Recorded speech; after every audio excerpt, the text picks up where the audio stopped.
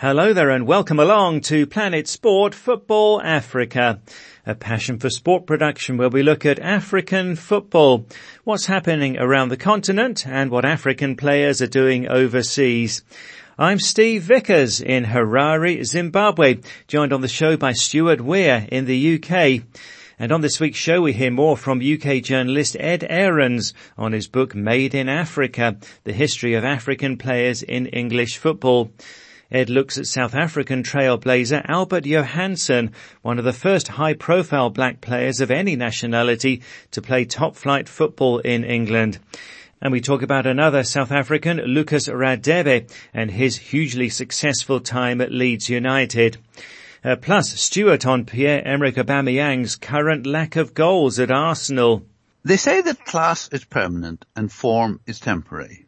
Aubameyang has class in abundance, but perhaps his form has dropped a little bit. That's coming later, and as the Confederation of African Football handed out a lot of fines this week, Aubameyang was among those on the receiving end, getting fined $10,000 for his social media posts when he and his Gabon teammates were not allowed to leave the airport on arriving in the Gambia for an Africa Cup of Nations qualifier. CAF said the posts undermined their honour and image. The Gambia Football Federation was fined $100,000 for the incident, but they are set to appeal. Well, now to the second part of our interview with Ed Ahrens. Ed is a journalist with the Guardian newspaper in the UK and author of a book published this year called Made in Africa, the history of African players in English football. Well, Ed has some fascinating stories and insights. Last week we heard about the first African in the English Premier League, that's Zimbabwe's Peter Ndlovu. That's in the era of the Premier League, which launched in 1992. And before we hear about South African star Lucas Radebe and his time at Leeds in the Premier League, Ed first went way back in time to the three Steen brothers. That's Brian, Mark and Edwin. They moved from South Africa to England in the 1970s. All of them played for Luton Town, and Brian Steen became the first African-born player to play for the England national team. That was in 1984.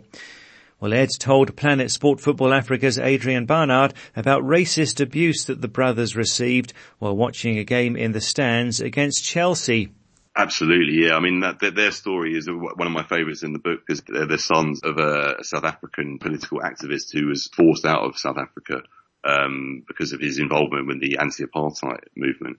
And so, yeah, the three boys grew up in London, and Edwin, one of the sons, they used to go to Chelsea to watch games and, receive some awful abuse while they were at that game. So, it's surprising it didn't really put them off. But I think all three of them and the rest of his children were kind of filled with the spirit of their father and, really wanted to, despite all these issues that they had to face, really wanted to prove themselves and tried to overcome these obstacles. And yeah, it was really amazing to see that three brothers from the same family managed to make it as professional footballers. And obviously Brian went on to play for England, which was a historic moment as the first black African-born England international. Yeah, tell us something about that, because that really was an amazing occasion for him, and it shows something about the character, doesn't it, of the family and the upbringing that the three playing boys had from their parents. That was 1984, I think, wasn't it, when Brian was playing in a friendly game for England against France in Paris. Again, quite a trailblazer. Tell us something about that.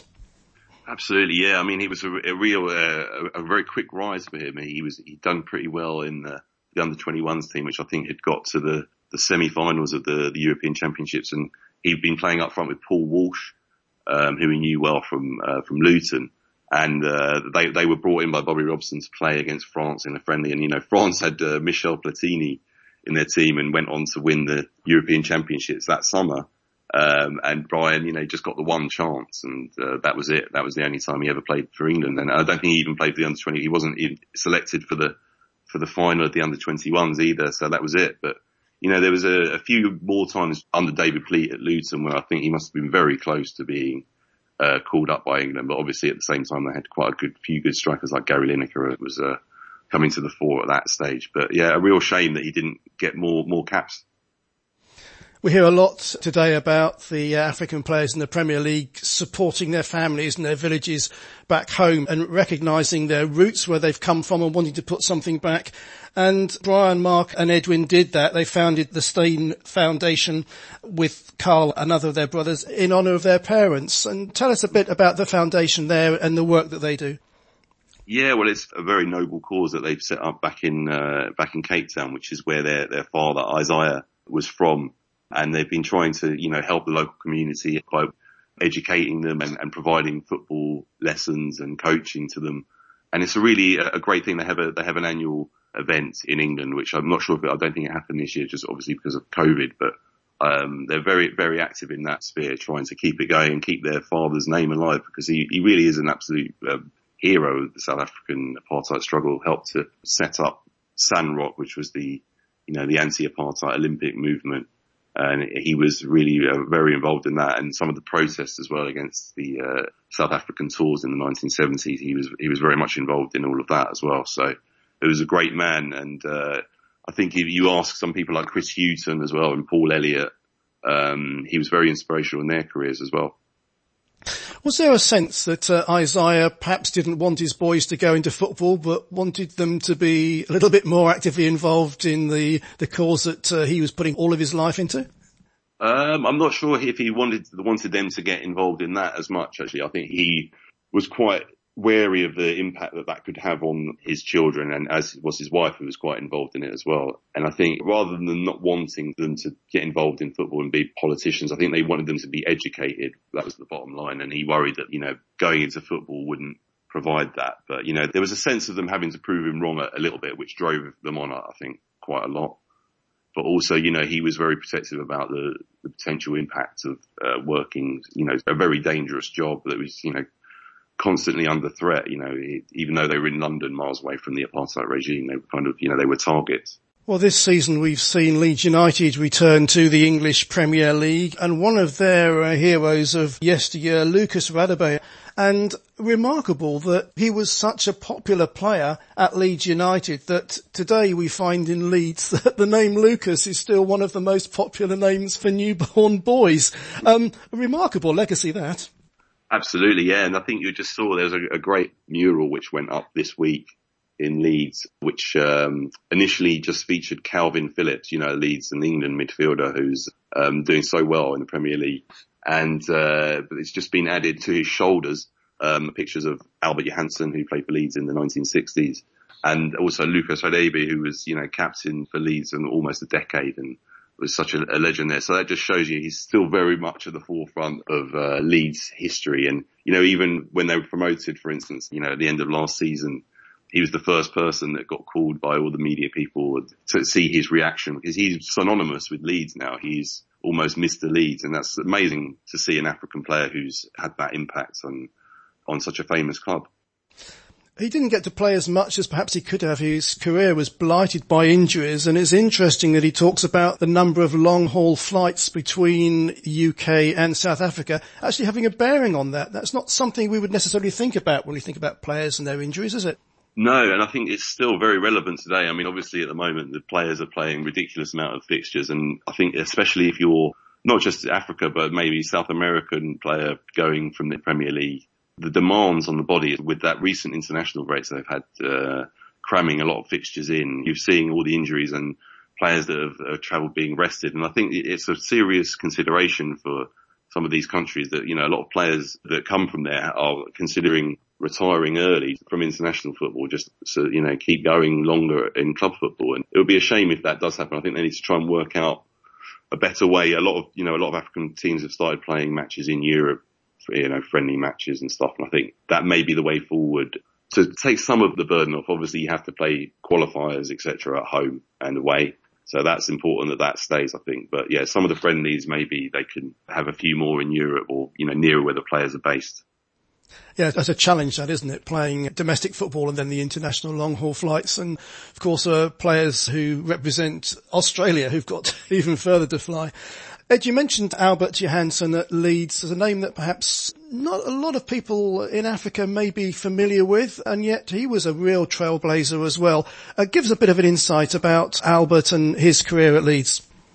Yeah, well, he arrived in the early 1960s after Jerry Francis, who was the first guy from South Africa to come over just a few years before. And I think because he did pretty well when Leeds were still in the second division, it convinced Leeds to give Albert a chance. He was brought over by the same scout who was a teacher called Barney Gaffney. And Albert took a few years to settle in Leeds, but eventually made his way into the first team and was one of their stars of the team that got promoted under Don Revie and then got into the first team. And it was a real sensation, actually, the first couple of years in the first team and got to the FA Cup final in 1965, but had not one of his best games, unfortunately, and Leeds ended up losing 2-0 to Liverpool. But then after that, unfortunately, his career started to unravel and he suffered quite badly and became a bit of an alcoholic. And yeah, a real sad story after that because he, drifted around and suffered terrible racism from the police and eventually died in a flat and his body wasn't discovered for an estimated around 5 days. So it was a very sad end to somebody who was a real pioneer for English football. Well, a sad story indeed. That's Ed Ahrens speaking to Planet Sport Football Africa's Adrian Barnard about Albert Johanneson, a South African who was one of the first black players of any nationality to play top-flight football in England. Ed's book is called Made in Africa, The History of African Players in English Football, and more from Ed on the show next week. Well, this is Planet Sport Football Africa, brought to you by Passion for Sport, and still to come, Stuart on the players of Paris Saint-Germain and Istanbul Başakşehir walking off during their Champions League game after a racist comment. You can follow us on Twitter at Planet Sport FA. You can download our app and listen to the show anytime and access past programs in our archive. To download, go to the Play Store or the Apple iTunes App Store and enter Planet Sport Football Africa. Well, to social media now, and last week on the show we asked, is this the time for black African coaches to shine? As South African Pitso Mosimane won the CAF Champions League with Egyptian side Al Ahly, he became only the third coach to win the title with two different teams. And his achievement has done something to raise the profile of black African coaches. Now, earlier this year, Mosimane said that coaches from Europe should be screened before getting jobs with clubs in South Africa. And CAF has tightened the rules for foreign coaches in continental competitions, as they must have a UEFA Pro license or take the CAF A license. So last week we asked, is this the time for black African coaches to shine on the continent? Can they match the exploits of European coaches in Africa? And what support do they need? With your comments, here's Planet Sport Football Africa's Ephraim Tagu. Thanks, Steve. And we start today with Saidu Tamba in the Gambia, who says, I believe that African coaches need the opportunity to start out younger, just as in Europe, says Saidu. Here in the Gambia, we have only one CAF A licensed coach. If coaches can have the A license as early as 30 years old, we will see a lot more innovation. At the age of 30, you have more energy and charisma to develop the right attributes to be a coach. Most of the top coaches in Europe are innovators. Guardiola, Klopp and Julian Nagelsmann at RB Leipzig all started below the age of 35. So if Africa can provide the capacity to develop coaches when they are younger, we will see more energy in our coaching, which is a key role. Well, an interesting perspective here from Saidu to start us off today. Moses in Malawi believes there's another vital factor as well. To me, we should commercialize the game properly, says Moses. Tighten rules, then life will be equal. Black is just a skin color, but talent is the same. Look at who is shining in Europe. It's the African players. And who are the ones who teach football in Africa? It's our African coaches, says Moses. Amadou Baji in the Gambia says, from my perspective, I have confidence and believe in African coaches. Africa has good high-profile coaches, but they need support both from CAF and from their countries of origin. Pitso Mosimane did a splendid work winning a prestigious title with one of the most successful football clubs in African football, but other African coaches have to rise and shine by obtaining the CAF A license to follow Pitso's success. Esunga in Cameroon believes that now is the time for Africa to help its coaches to fulfill their potential. I have always said that this continent of ours is endowed with talent, says Esunga. If our African footballers have made big names in Europe and elsewhere for this long and consistently earning the great respect they are currently enjoying, then it's high time we consider the brilliance of our African coaches too. The evolution process is ongoing, and what these African coaches need is more exposure and a better financial package. This will enable them to enjoy the job and keep them highly motivated to produce results. Mustafa Jallo in the Gambia agrees that African coaches should be given more opportunities. Black coaches are as good as their white counterparts, says Mustafa. But the problem is that they are not given the opportunity to coach. There is too much discrimination, and to be white and from Europe does not necessarily make you a good coach. Alaji T. Cham is also in the Gambia. Well, I think it's high time for black African coaches to shine, says Alaji, because most of the coaches that are doing well are from overseas. I'm happy that some of them, like Mosimane and others, are doing very good with different teams. The black African coaches should also be given the chance to showcase their capabilities. I think that will also help them to develop and improve. And we also welcome your voice notes on Planet Sport Football Africa. And here's Fabrice in Cameroon. Our problem in Africa is that the standard of the game in Europe, they are far more developed than us. So we have a problem of structure. But if we have infrastructure, the game will start developing from the grassroots up to the level where we have good quality players. And from there, our black coaches will excel, because by winning something here, back at home, we will boost their morale in the global game. So Fabrice is saying there that Africa first needs to develop its structures and grassroots football to improve the quality of the game in Africa, and that in turn will help develop more high quality coaches across the continent. Francisco Dodoma in Malawi believes that African coaches still have some way to go to be able to compete with the coaches in Europe. While I believe it's time for our coaches to shine on the continent, says Francisco, I also believe that most of our African coaches cannot compete with most European coaches due to several factors, including but not limited to exposure and expertise. There are other obstacles too. Abduli Chubu in the Gambia thinks there could be a good source of potential coaches within the game already in other areas. Let the African football federations consider their ex-professional players and appoint them as head coaches of their national teams, says Abduli. Well, yes, they'd certainly bring a lot of experience as players into the role, but of course, being a great player does not mean necessarily that you'll become a great coach, as a former France and Arsenal midfielder Patrick Vieira discovered when he was sacked after 2.5 years by Nice this week. And finally, Gemo, a Cameroonian living in the United States, says, congratulations to Pitso Mosimane for winning the CAF Champions League. I don't know if this is the right time, but I can't wait for a time when everyone can shine, no matter where you come from, no matter your race or ethnicity, your religion or your gender, because at the end of the day, we are all humans, says Gemo. And Steve, I think we should all agree with those sentiments. Well, yes, absolutely. Thanks, Ephraim. That's Ephraim Tagu. And finally on this, let's hear from Pitso Mosimane himself. He says he hopes that winning the Champions League with Al Ahly will open the way for other black coaches, but also sees it in a similar way to Gemo.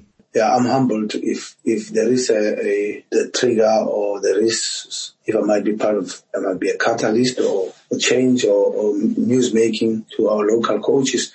And I don't want to talk about black coach. I'm not playing a race card to you, but I'm just saying, I just feel I'm an international coach. I think I'm an African coach. I don't look at it like there's white coach or black coach. I look at it as an African coach. You know, I'm an international coach. I've been an international coach ever since I've been at Bafana. So I'm humbled of what you're saying, that the impact. But yeah, thanks God, it's about time. And I've always spoken about it, that we can do something. Yeah, we can show what South Africa is about. That's Pitso Mosimane. He was speaking to the South African Journalists Association on Zoom.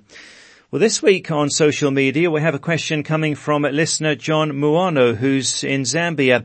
And John asks, do players need helmets to prevent head injuries? The recent clash of heads between Arsenal's David Luiz and Wolves' Raul Jimenez has raised a new debate about concussion, says John. And he asks, do football players now need helmets when playing the game to prevent concussion? How are health experts helping on this one? And what's the way forward regarding head injuries and heading the ball? You can go to our Facebook page and post a comment there. That's Planet Sport Football Africa.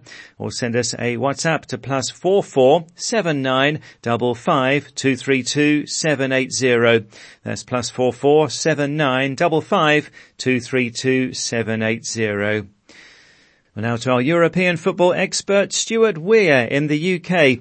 And Arsenal's 2-0 defeat at Tottenham last Sunday saw them slump to 15th in the table with their 6th defeat in the league this season. Now, a couple of weeks ago on the show, we talked about their lack of goals. Now they've only scored 10 times in 11 games. Last season, Pierre-Emerick Aubameyang hit 22 goals in 35 Premier League starts. This season he scored just 2 in 11. So Stuart, is this down to a lack of confidence, the service he gets from the team, or a bit of both? Well, it's a very obvious thing to say that it's much easier for a striker to score goals in a successful and confident team. Arsenal started the season with 2 wins over Fulham and West Ham, which in a meaningless sort of way put them top of the league after 2 games. The problem, as you say, has been the struggle to score goals. 10 goals in 11 games is bad enough, but when you realise they scored 5 of those goals in the first 2 games of the season, that leaves them with 5 goals in their last 9 league games. Arsenal were 8th last season, and with Mikel Arteta being given the opportunity in the transfer window to tweak his squad, there were high hopes that Arsenal could return to being a top 4 team, like the glory days of Arsene Wenger. But it's all been a bit of a struggle. And the last 6 weeks have been a disaster, with Arsenal plummeting down the league table from 5th at the end of October to 14th. And Alexander Lacazette, Arsenal's other main striker, has got 3 goals this season. But the problem is all of those came in September. Compare that with Tottenham, who have Son Heung-min, who scored 10 goals, and Harry Kane, who's got 8 this season. The difference between the current strike power of the 2 North London teams was well illustrated last weekend, with Son and Kane scoring for Tottenham and Arsenal hardly looking like scoring. Incidentally, this season, Kane and Son have created 11 chances for each other which have resulted in goals, and that is more than the total number of goals by Arsenal. They say that class is permanent and form is temporary. Aubameyang has class in abundance, but perhaps his form has dropped a little bit. But of course he's playing under his 4th Arsenal manager in 3 years, and there's not much happening behind him to create chances. So you could understand if his confidence is lower than usual. At Dortmund in Germany, he scored a goal every 1.5 games. At Arsenal, his average is 1.7 games for each goal. But this season, it's 1 every 5 games. But I'm sure that will improve as the season moves on. Well, let's hope so. And Wilfried Zaha returned to the Crystal Palace team after missing 2 games following a positive test for COVID-19. And Zaha scored twice in the Eagles' 5-1 win at West Brom. Now, Palace had lost both of their previous games without the Ivorian in their side. And there seems to be a trend here, as Palace have only won twice in 17 league games without Zaha in the past. So, Stuart, just how important is he for Palace? The statistics are intriguing, indeed, that Palace have only won 2 of the last 17 games that Zaha didn't play in. But it's not just his goals, because last season he only scored 4 in 37 games. But then last season the Ghanaian Jordan Ayew scored 9, often exploiting space left by Zaha's unselfish running. Zaha is also the most fouled player in the Premier League, and the free kicks that he wins can also lead to goals for others. This season, Zaha has scored 7 in 9 Premier League games, so there's no doubting his value this season. Now, Palace's 5-1 win over West Brom last weekend was the first time the club has ever scored 5 goals in an away game in the Premier League. And the only other time they've managed an away win by 4 goals was in 1973, ironically also at West Brom. But to put last week's result in context, West Brom have won only 1 game all season, and the score was 1-1 when West Brom's Pereira was sent off. The win, though, does leave Palace in 11th position in the league, in a season that, frankly, they may have been a few people's favourites for relegation. Manchester United's strange season continues. A 3-1 away win at West Ham last Saturday was their 5th away win this season, and they've scored 3 goals or more in all of them. And remarkably, Manchester United have come from behind in all 5 games. But on the other hand, their 5 home games have seen them lose 3 and draw 1. And in midweek, they were eliminated from the Champions League, losing 3-2 to Leipzig when they just needed a draw to qualify. It was the same old story. 2-0 down after 12 minutes, 3-0 down early in the second half before they started to play when they got the 2 late goals. Early elimination from the Champions League adds the pressure on Ole Gunnar Solskjaer as he prepares his team to face Manchester City on Saturday. United find themselves in the unusual position in recent years of being higher in the league table than City. And last season, don't forget, United won home and away against their City rivals in the league. But the fixture has suddenly taken on extra significance for the team in red. Yeah, really looking forward to that Manchester derby. And Stuart, what else have you got for us? Well, there was a strange incident during the West Ham Manchester United game when the United goalkeeper, Dean Henderson, kicked the ball up the right touchline with a bit of side spin. The ball bounced in play and Manchester United scored. But the West Ham manager, David Moyes, who had been on the touchline, was screaming that the ball had gone out of play and then swung back in. The assistant referee hadn't seen it because he was watching for offside. VAR was asked to adjudicate, but didn't have a camera on the touchline, and the goal was allowed. Whether the ball goes out of play is one of the things that VAR is supposed to check. But that's a bit of a nonsense if they don't have a camera in the right position to see it. So there's a new one for us, Steve. There was a rather disturbing and unprecedented incident in the Champions League game this week between Paris Saint-Germain and Besiktas of Istanbul, when the referee showed a red card to the Turkish team assistant coach Pierre Webo. Now, you may remember Webo as a player for Cameroon, gaining over 50 caps and scoring 3 goals in Abidjan in 2005 as Cameroon beat Cote d'Ivoire 3-2 and looked to have secured qualification for the 2006 World Cup. I certainly remember it because I was in the stadium. Now, going back to the midweek game, the Romanian referee was unsure which person on the bench had made a remark which he thought was worthy of a red card. And he asked the 4th official, who replied, "Ala negru," which is the Romanian for the black guy. Webo then challenged the official, asking, "Why did you say negro? Why did you say negro?" Demba Ba was a substitute for the Turkish team, and he also got involved and was caught on TV pictures angrily arguing with the official in English, saying, "Listen to me, you would never say this white guy, so why do you mention a black guy?" Players on both sides were outraged, and led by Mbappe of PSG and Demba Ba for the Turkish side, they expressed disbelief and outrage and then walked off the field. They refused to continue the game unless the official was replaced. The game was replayed the following night with new officials, with PSG winning easily. Now, there's been a lot of support for the players, how they were willing to take this action and how the PSG players supported the Turkish side, even though they hadn't been involved. It seemed unlikely that the official in question will be seen on the European stage again.